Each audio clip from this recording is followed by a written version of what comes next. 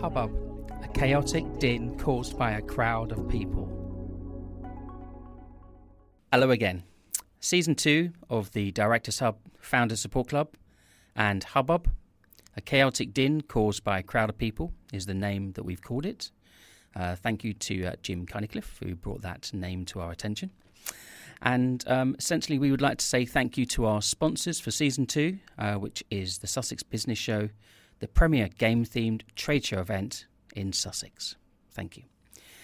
Today's podcast and Season 2, Number 2, is with Paul Dallibar, who runs a company called Gordian Solutions.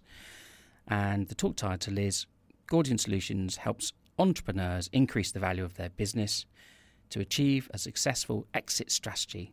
So let's delve into this topic. Hello, Paul, and welcome. Thank you, Sonny. Good to be here. Thank you. So tell us more about the business and yourself. Well, it's a consultancy that's grown over time, or changed, I should say, over time. I will always tell business owners that I help businesses start up, scale up, and prepare to sell up.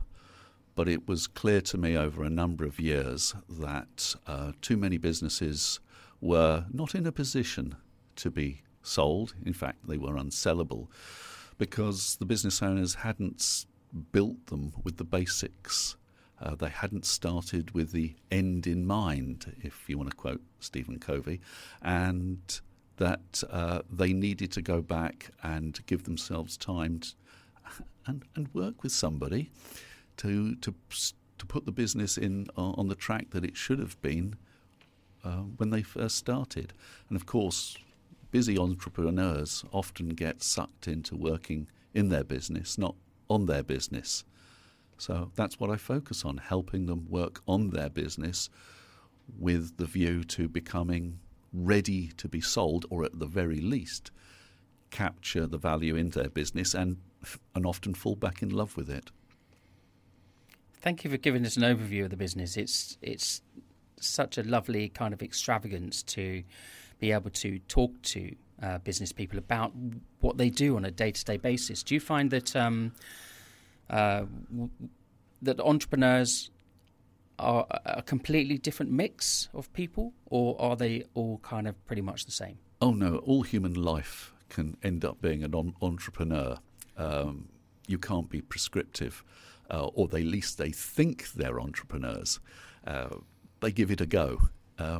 But the perfect entrepreneurs you probably don't see, because they're the ones, not that there is such a thing, I guess, but they're the ones who know what they should have been doing, and they're the ones who are not just doing the business, managing the business, but they're leading the business and they're thinking about what they should be doing next.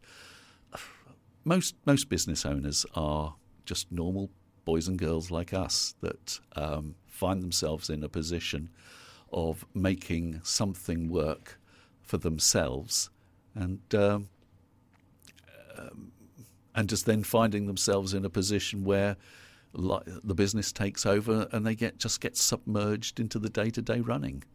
It's interesting, isn't it? Because as business owners, we do tend to get completely overwhelmed on a day-to-day basis of what we're trying to achieve in business.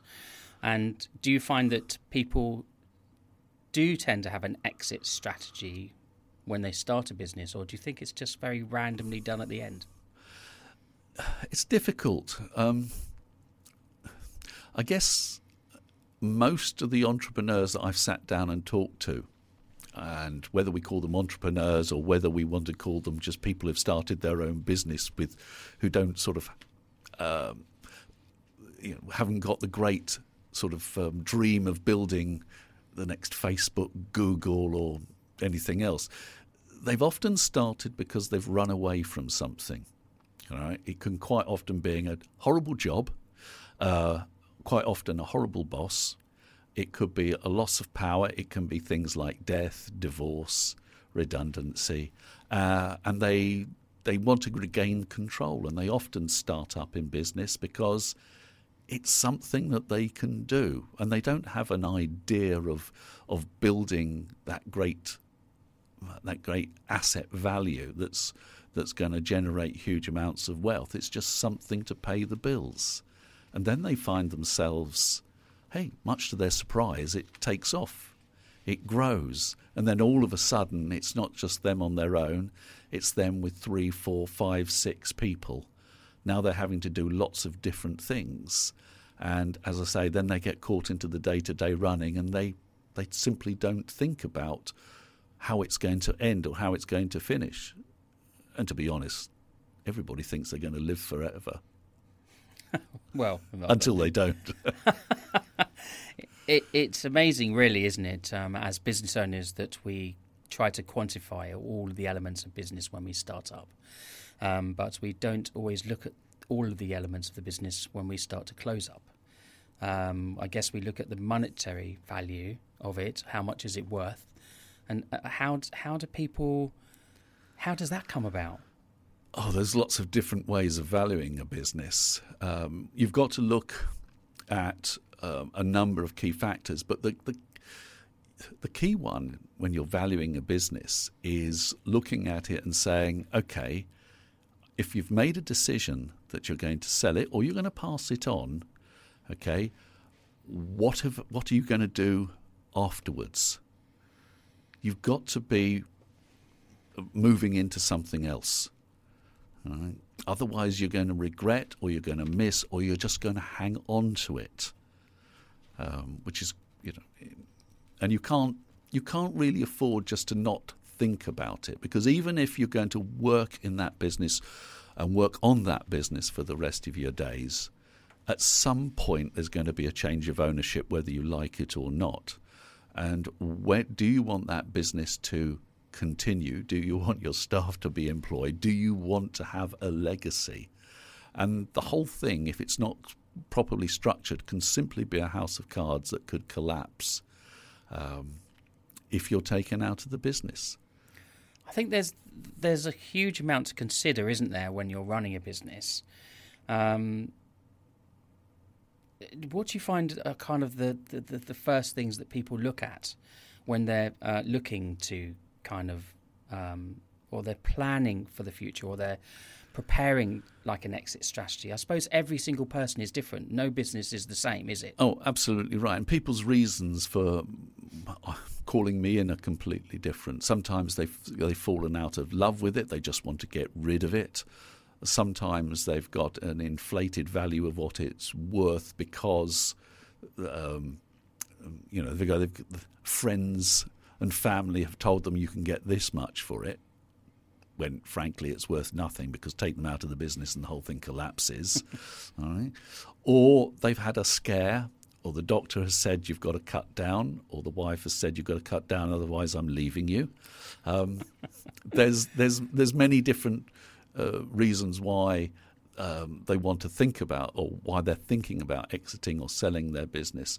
I suppose a very common theme is, well, it's not doing it for me anymore.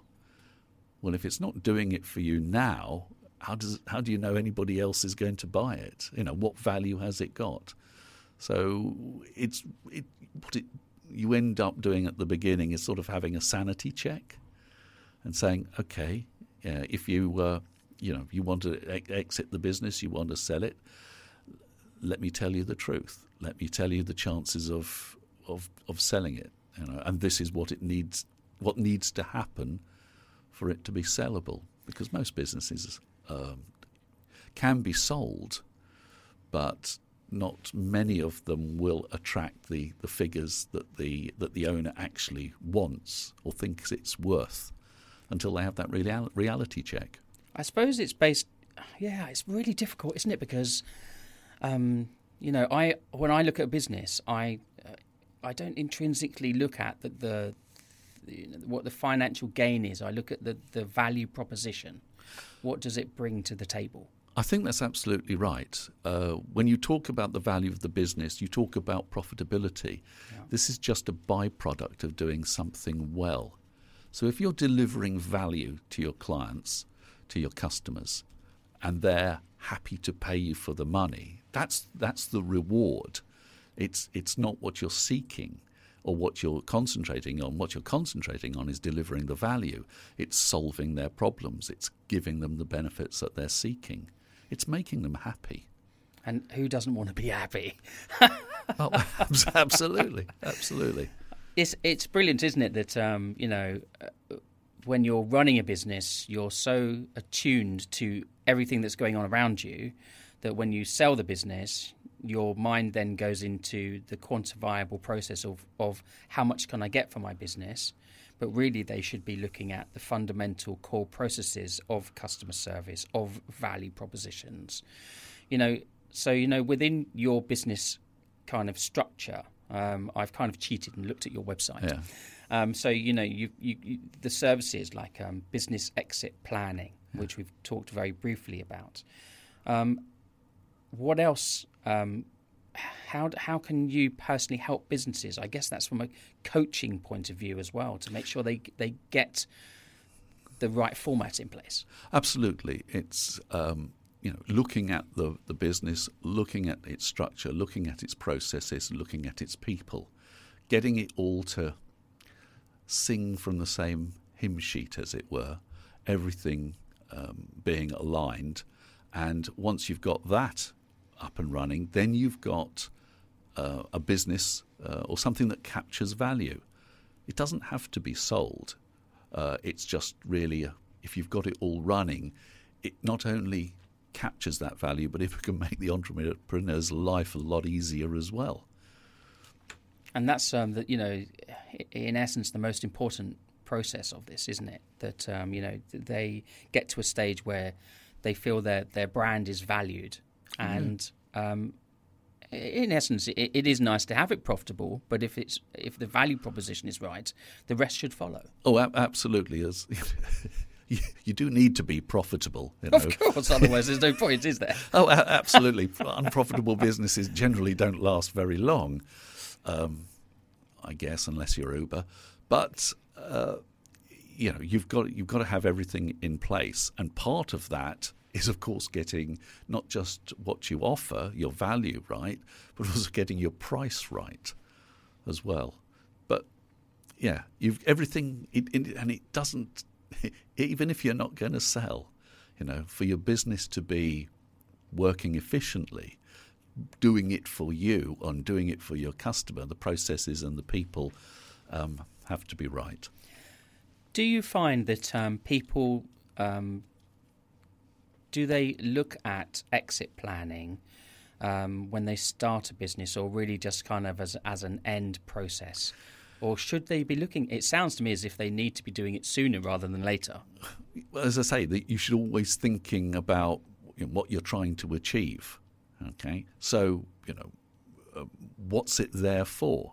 Is it just to keep you busy, or are you trying to create some huge, great legacy, or are you creating something of value that you're hoping to pass on or to sell? You've got to think about what's going to happen. But of course, when you start, you've got the great, the dreams, but then the reality of running a business takes over. You go through, it's not always a straight line, so you get the ups, you get the downs. When you've got the downs, you're not thinking about selling or buying the yacht, but you're thinking, how do I get through to next week? How do I pay the staff? And then when you've got the ups, you're thinking, how do I pay off the people that I borrowed from when I was in the down?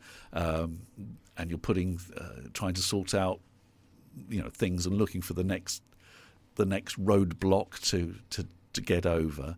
So, you haven't got that time, that opportunity often, unless you recognise you need to create it, to step away from the business and think, okay, where am I taking this? What's going to happen? And generally it's then when something leaps up and bites you on the backside that you suddenly think, this may not go on forever, or maybe there's an opportunity to do something else. As soon as you said the word yacht, I kind of switched off. I switched on to the point of yacht. Yeah. I was like, oh, yacht. Everything else was subliminal. But it is. You're right. Business is a roller coaster, isn't it? Yeah. It's so many highs and so many lows that it's just continuous, and you don't always get time to stop and think about what it is you need to achieve within your business. I mean, what do you find the biggest challenges are that you face on a day-to-day basis within your business? Are there any? I guess the usual challenges of burying myself in work that really others should be doing.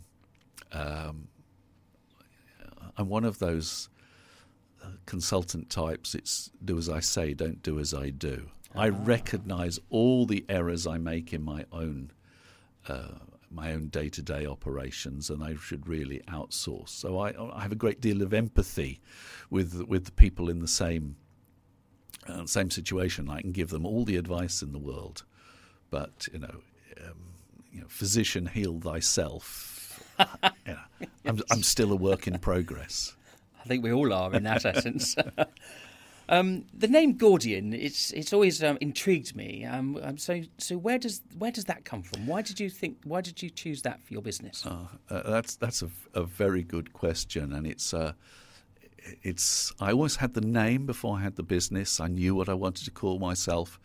When I worked in corporate life, and I worked for some very big organisations, and I worked very closely with consultants that would come in and work on these big businesses.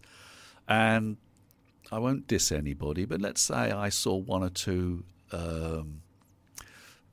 ways of operating I thought I could do better if I was on my own. The name Gordian comes from the story of the Gordian knot, and it's about a goldsmith way back in the distant past in central Mesopotamia or Asia, probably Turkey, and he created a city which he named Gordian because he wanted to name it after himself. And in the middle of that city he put a pole, and attached to the pole was the yoke of a chariot, and it was connected by a huge and complex knot, and the ends of the knots were tucked into the knot itself, so you couldn't see where it started or where it ended. And people were invited to solve the riddle, to solve the problem. And people came along and they tried and they failed, and the story grew up that whoever could solve the riddle of the knot, or solve the Gordian knot, would be the ruler of Asia.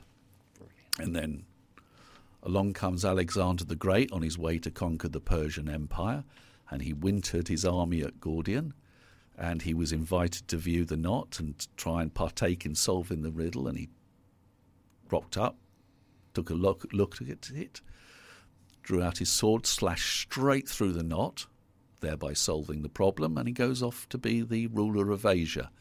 And that's what I wanted to convey. It was that swift, efficient solution, all right, that solve a difficult problem and I clear off afterwards. That's just brilliant. This is what I love about doing the podcast series.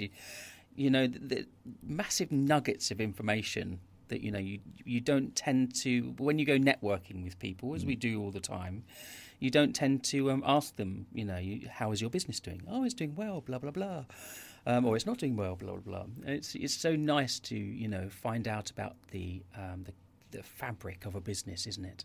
And I thought that's the kind of values I wanted to espouse. The problem is brand recognition. It's great if you're somebody of my age who had the little ladybird book of Alexander the Great, and the story is right slap bang in the middle, but that kind of ancient history, which probably wasn't so ancient when I was so small, there's very little recognition of the story. They may have heard of the Gordian knot, but not the story around it. So I will always tell my clients that if you're going to, rebrand, make sure that you've done your research before you change your name, so that at least there is some form of brand recognition. That's brilliant. It's such a wonderful story to hear about. The Gordian knot. I hadn't realised there was such a wonderful story behind it. And that's really nice to actually bring out and let everyone know about. Now they'll ask you next time you go networking. You can see it already, can't you? Well, now I know about the Gordian knot. It's really good. Anyway, so as you alluded to earlier, you said obviously you've been in business for a few years. So how long have you been running Gordian Solutions? I walked out of corporate life, I guess, 22 years ago. Yeah, nearly 23 years ago. I walked out of corporate. I decided if I was going to work for any more idiots, they were going to have my name. I won't name my last employer, and I don't think I worked my finest there, but I lovingly call it the job from hell. But there were some wonderful people there. But I took the opportunity when the relationship broke down to take the money and walk away. And I had somebody at home, my wife, who is passionate on their medical career, and it's something they wanted to do from the age of 5. And I was restricting her to a couple of days part-time, especially as she was in Burgess Hill with the kids and I was working up in Birmingham. And I decided when I walked out that she would be the primary driver. She could run with her career as far and as fast as she wanted, and I would be the backstop, whereas before she'd been the backstop. So it was really what can I do to work from home to support her? That's brilliant, because invariably you start out on a career path and it usually changes.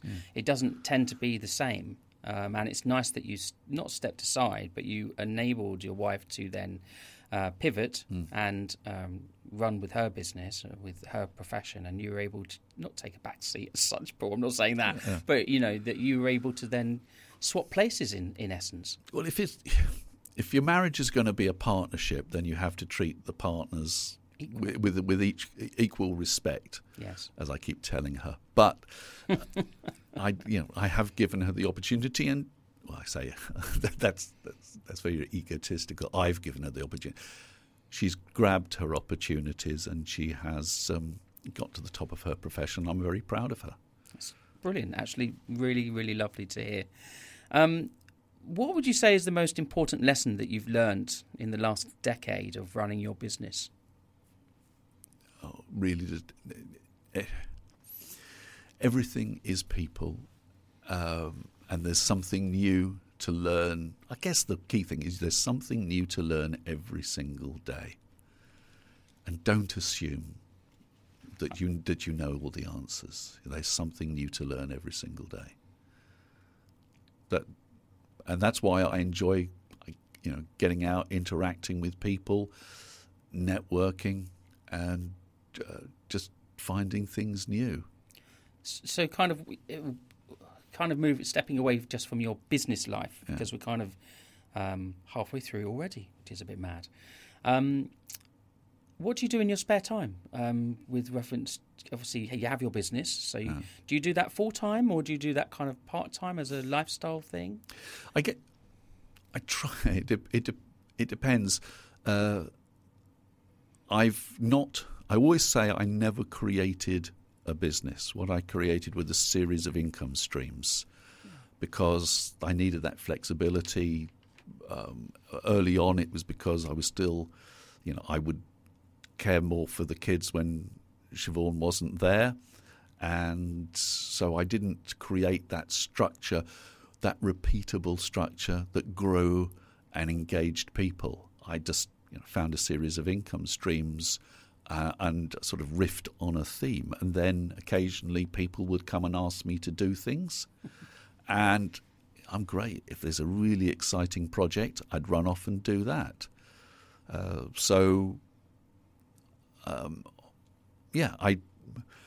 I guess it's a bit of a mixture. It is lifestyle. If you're going to be in the strict manner of things. I choose to work with the people I want to work with. I do the projects that I feel where I can add real value. I'm quite happy to walk away from an opportunity if I think somebody can do it better. and can give the client better value. But only after I've had a good look at it. Of course. Of course, yeah. So you get first refusal. I mean, that's what it's all about, isn't it? Yeah, absolutely. But yeah, it's, as a journey of personal discovery, personal development, it's been absolutely fantastic. And I've been given lots of interesting opportunities to do different things and to work with different organisations. Not all of them, because it's been looking at it from a point of view of an exit strategy, but because I've been able to bring my other skills to bear on projects that they've got running or they're thinking of setting up. What project has been your latest to date?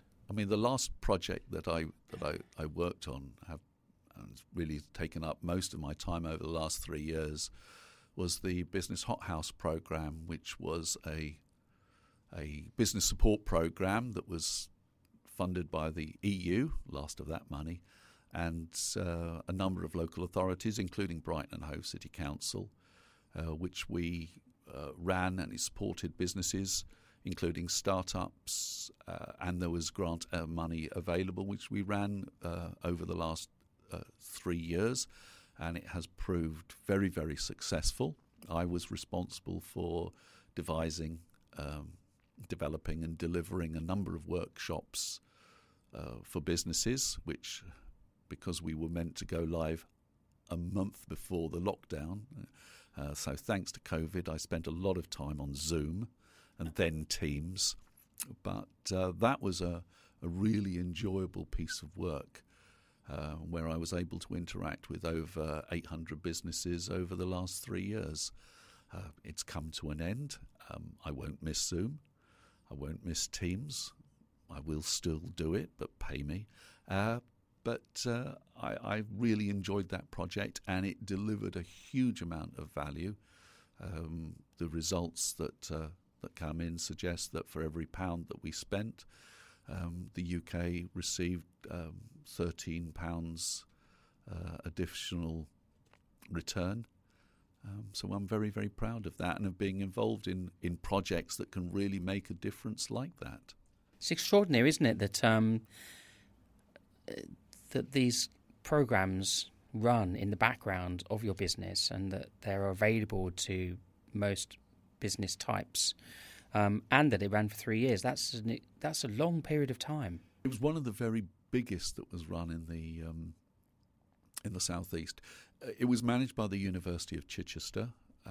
I had worked with them on a project before, and I was given the opportunity to pitch for a piece of work this time around.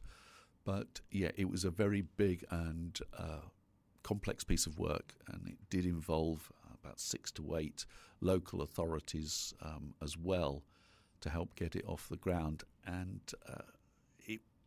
there doesn't seem to be an easy replacement. We'll just wait and see what turns up. Okay. What I'd like to do is just ask you a couple of questions, if I can. Just kind of personal questions, whimsical and stuff like that. And then we'll roll back to your business again. So what's kind of the best compliment you've ever been given? That happened when I was delivering the Hothouse project. Because we had to go on Zoom at some stage, and we advertised it on Eventbrite, we ended up, not huge numbers, but people from overseas would come and join us, which surprised me a great deal. And a lady from New York called Doris Rodriguez told me that I was better than New York, which I appreciate because I've been there and I quite like the city. I think she meant the support that was provided by the business. Than the actual town. Yeah, but I am better than, I'll take that, better than New York. That's something you can take to the bank. Yeah, absolutely. That's brilliant. I absolutely love that. What would you say if you were to write a book tomorrow? What would you write it about? Crime noir, fiction.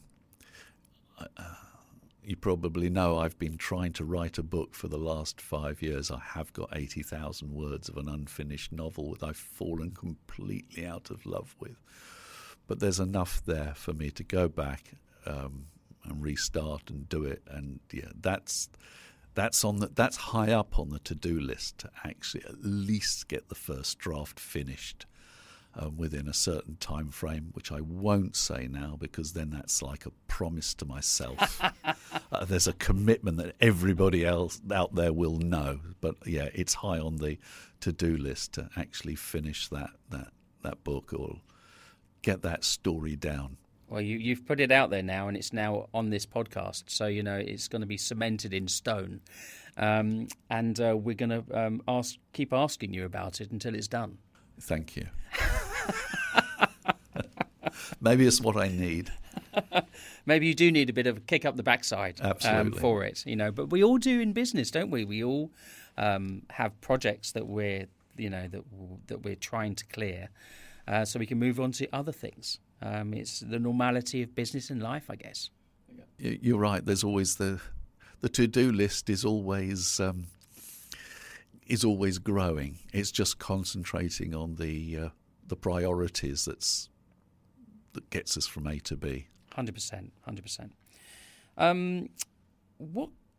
I mean, obviously, I know you read books. I read about 5 books, 3 to 5 books a month. So, I've got a few to tell people about a bit later.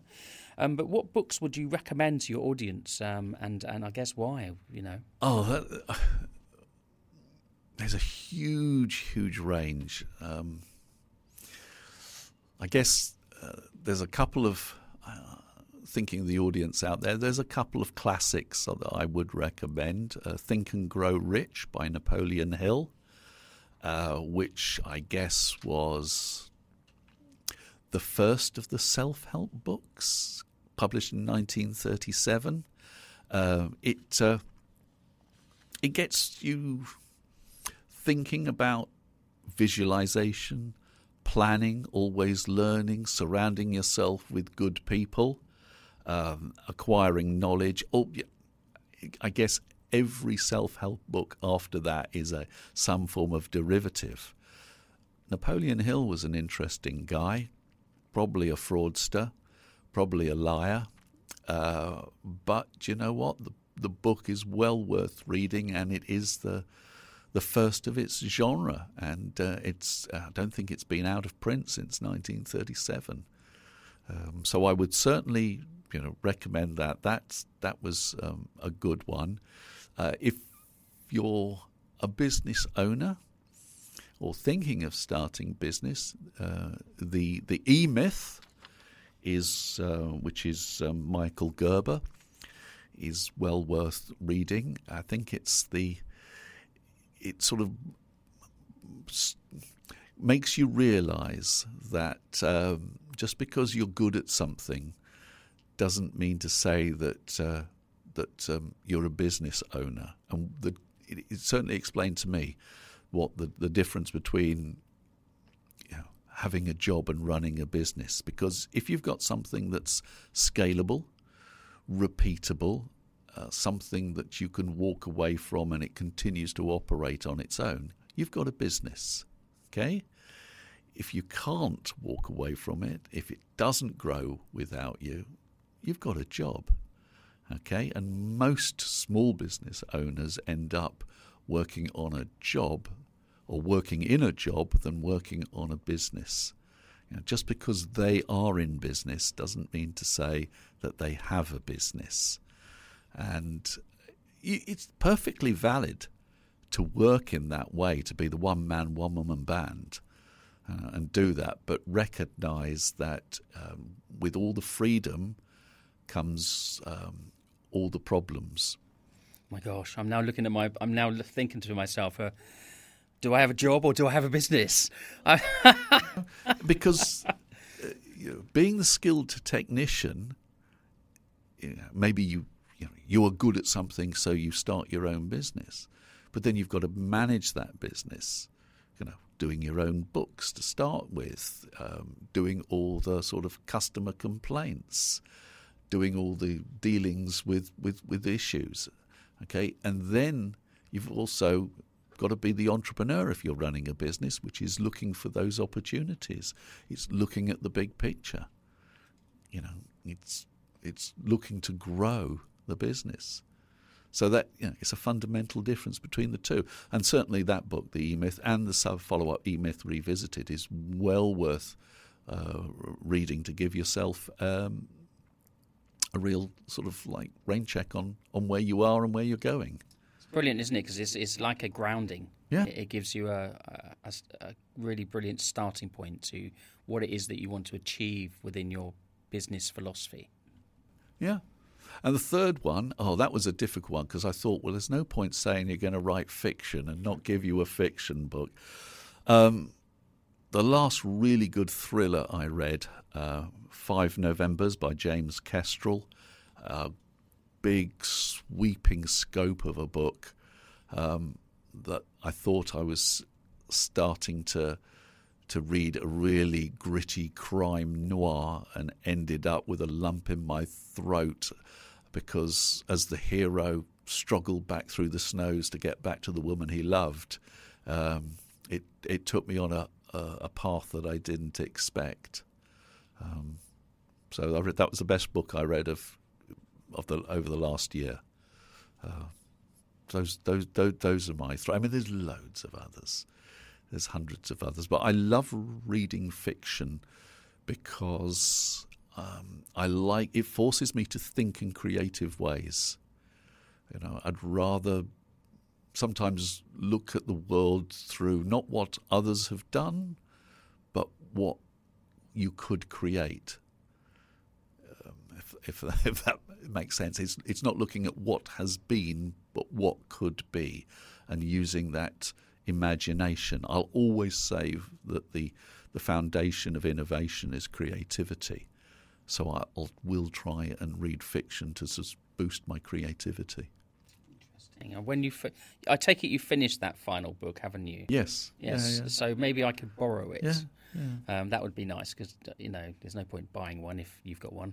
That would be amazing. Thank you. On the questions that I sent to you, one of them was not the questions, a list of questions, and one of them that you've highlighted that I'm going to ask you now. I'm quite intrigued by your answer of this one. So, what occupation other than your own would you like to try? I couldn't have done it early on in my life, but I'd love to be a surgeon, a medical surgeon. I could do it now. A number of reasons why. One, I married into a medical dynasty, and I think I know what it takes. And two, it's just the precision. Not just the precision, but the need to be able to deliver a proper solution, a proper outcome to help somebody. Deep down, I've got a psychological need to help, and I can't think of anything better than at least a successful surgeon. It's brilliant, isn't it? Because that's it's you said about kind of the medical kind of going into that, and a surgical solution. Yeah, you're right. It hits the nail on the head, doesn't it? Really, it is. The way the Gordian knot was solved. It was a surgical solution, absolutely. So, yeah, I'd love to be a surgeon. Surgeon for a day. Or longer. Well, I'd need to be trained if I was Obviously, yes, just a day would be a bit of a worry. But absolutely amazing to listen and have a chat to you, Paul, today, and find out just a little bit more about yourself and your business and so forth. It's been a pleasure. Like I said, I'd like to. Obviously, we've talked about the aspects of your business, and we've talked also about yourself and why the brand and stuff like that. So, if you roll back to your business to kind of finish on, you obviously are a business strategy expert or guru, as I like to use the word for. So, do people tend to look at the health of their business and their brand? Is it something they look at, or what appeals a buyer to, looking at business acquisitions? Buyers are generally looking for something that can stand up on its own 2 feet. It's generally, from both sides, it's generally good to have a clean break. Sometimes you have to take the entrepreneur on board, but then it often means that, okay, the seller has got golden handcuffs. They have to stay for a while, and they've got to work with people who may want to take their business in a different direction and do things in a different way. So, and in my experience, where you've got a relationship like that, where somebody is working out their notice or there is getting their money over time, those relationships can be a little bit fraught. And so a clean break is always good, and the buyer is always looking for something that can stand on its own 2 feet, that they can sort of like get and change things around without too many issues. They're also looking for something that they don't have to pump a lot of money into, that is generating money and is not relying on a limited number of customers, a limited number, too many key staff that might walk out at the moment's notice, or suppliers that, but basically they're looking for something that's got a future, got a product that people want to buy, that people will pay money for, is growing, is on the up. Okay, and if you're selling, you want to sell on the up. Of course. So that's why you want to turn your business around if it's not working for you, and make sure it's on the up before you look to exit. I mean, if I'm frank, most people do more work on their house when they come to sell it than they do on their business when they come to sell it. And what are you going to do when you're selling your business? You're going to declutter the whole thing. You're going to splash all the magnolia over the place. You're going to put the coffee on when the buyers come round to view. So true, so true. And you're going to get the lunatic uncle out of the house.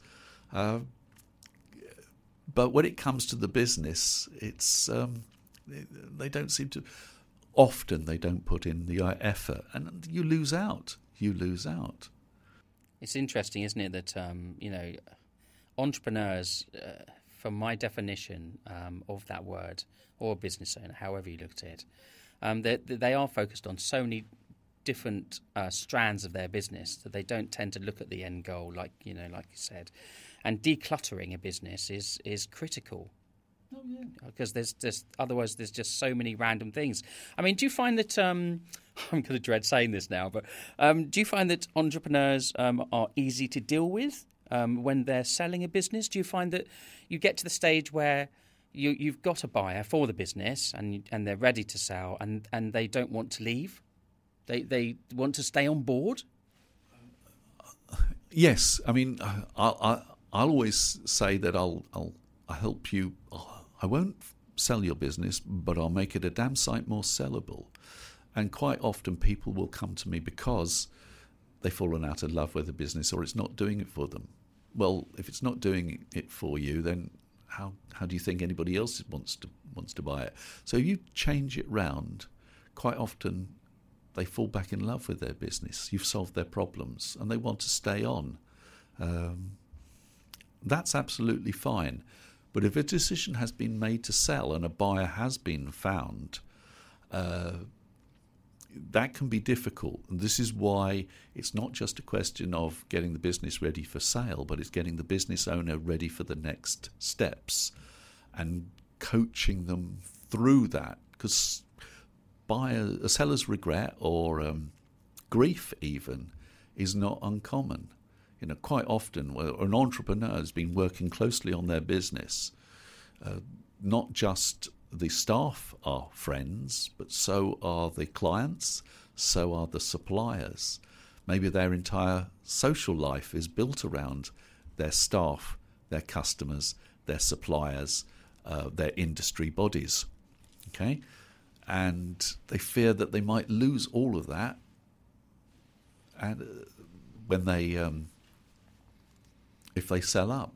So they need to be running towards something, and have something to run towards rather than just thinking they're going to throw it all away. That will make a successful sale. Absolutely amazing. And it's been absolutely lovely to talk to you, Paul. We're coming towards the end of the podcast now, and we've chatted about everything and everything in between. And it's just really wonderful to have you talk to us today. Thank you, Sonny. It's been a pleasure. So this is Season 2, Episode 2 of Hubbub for the Directors Hub Founders Support Club.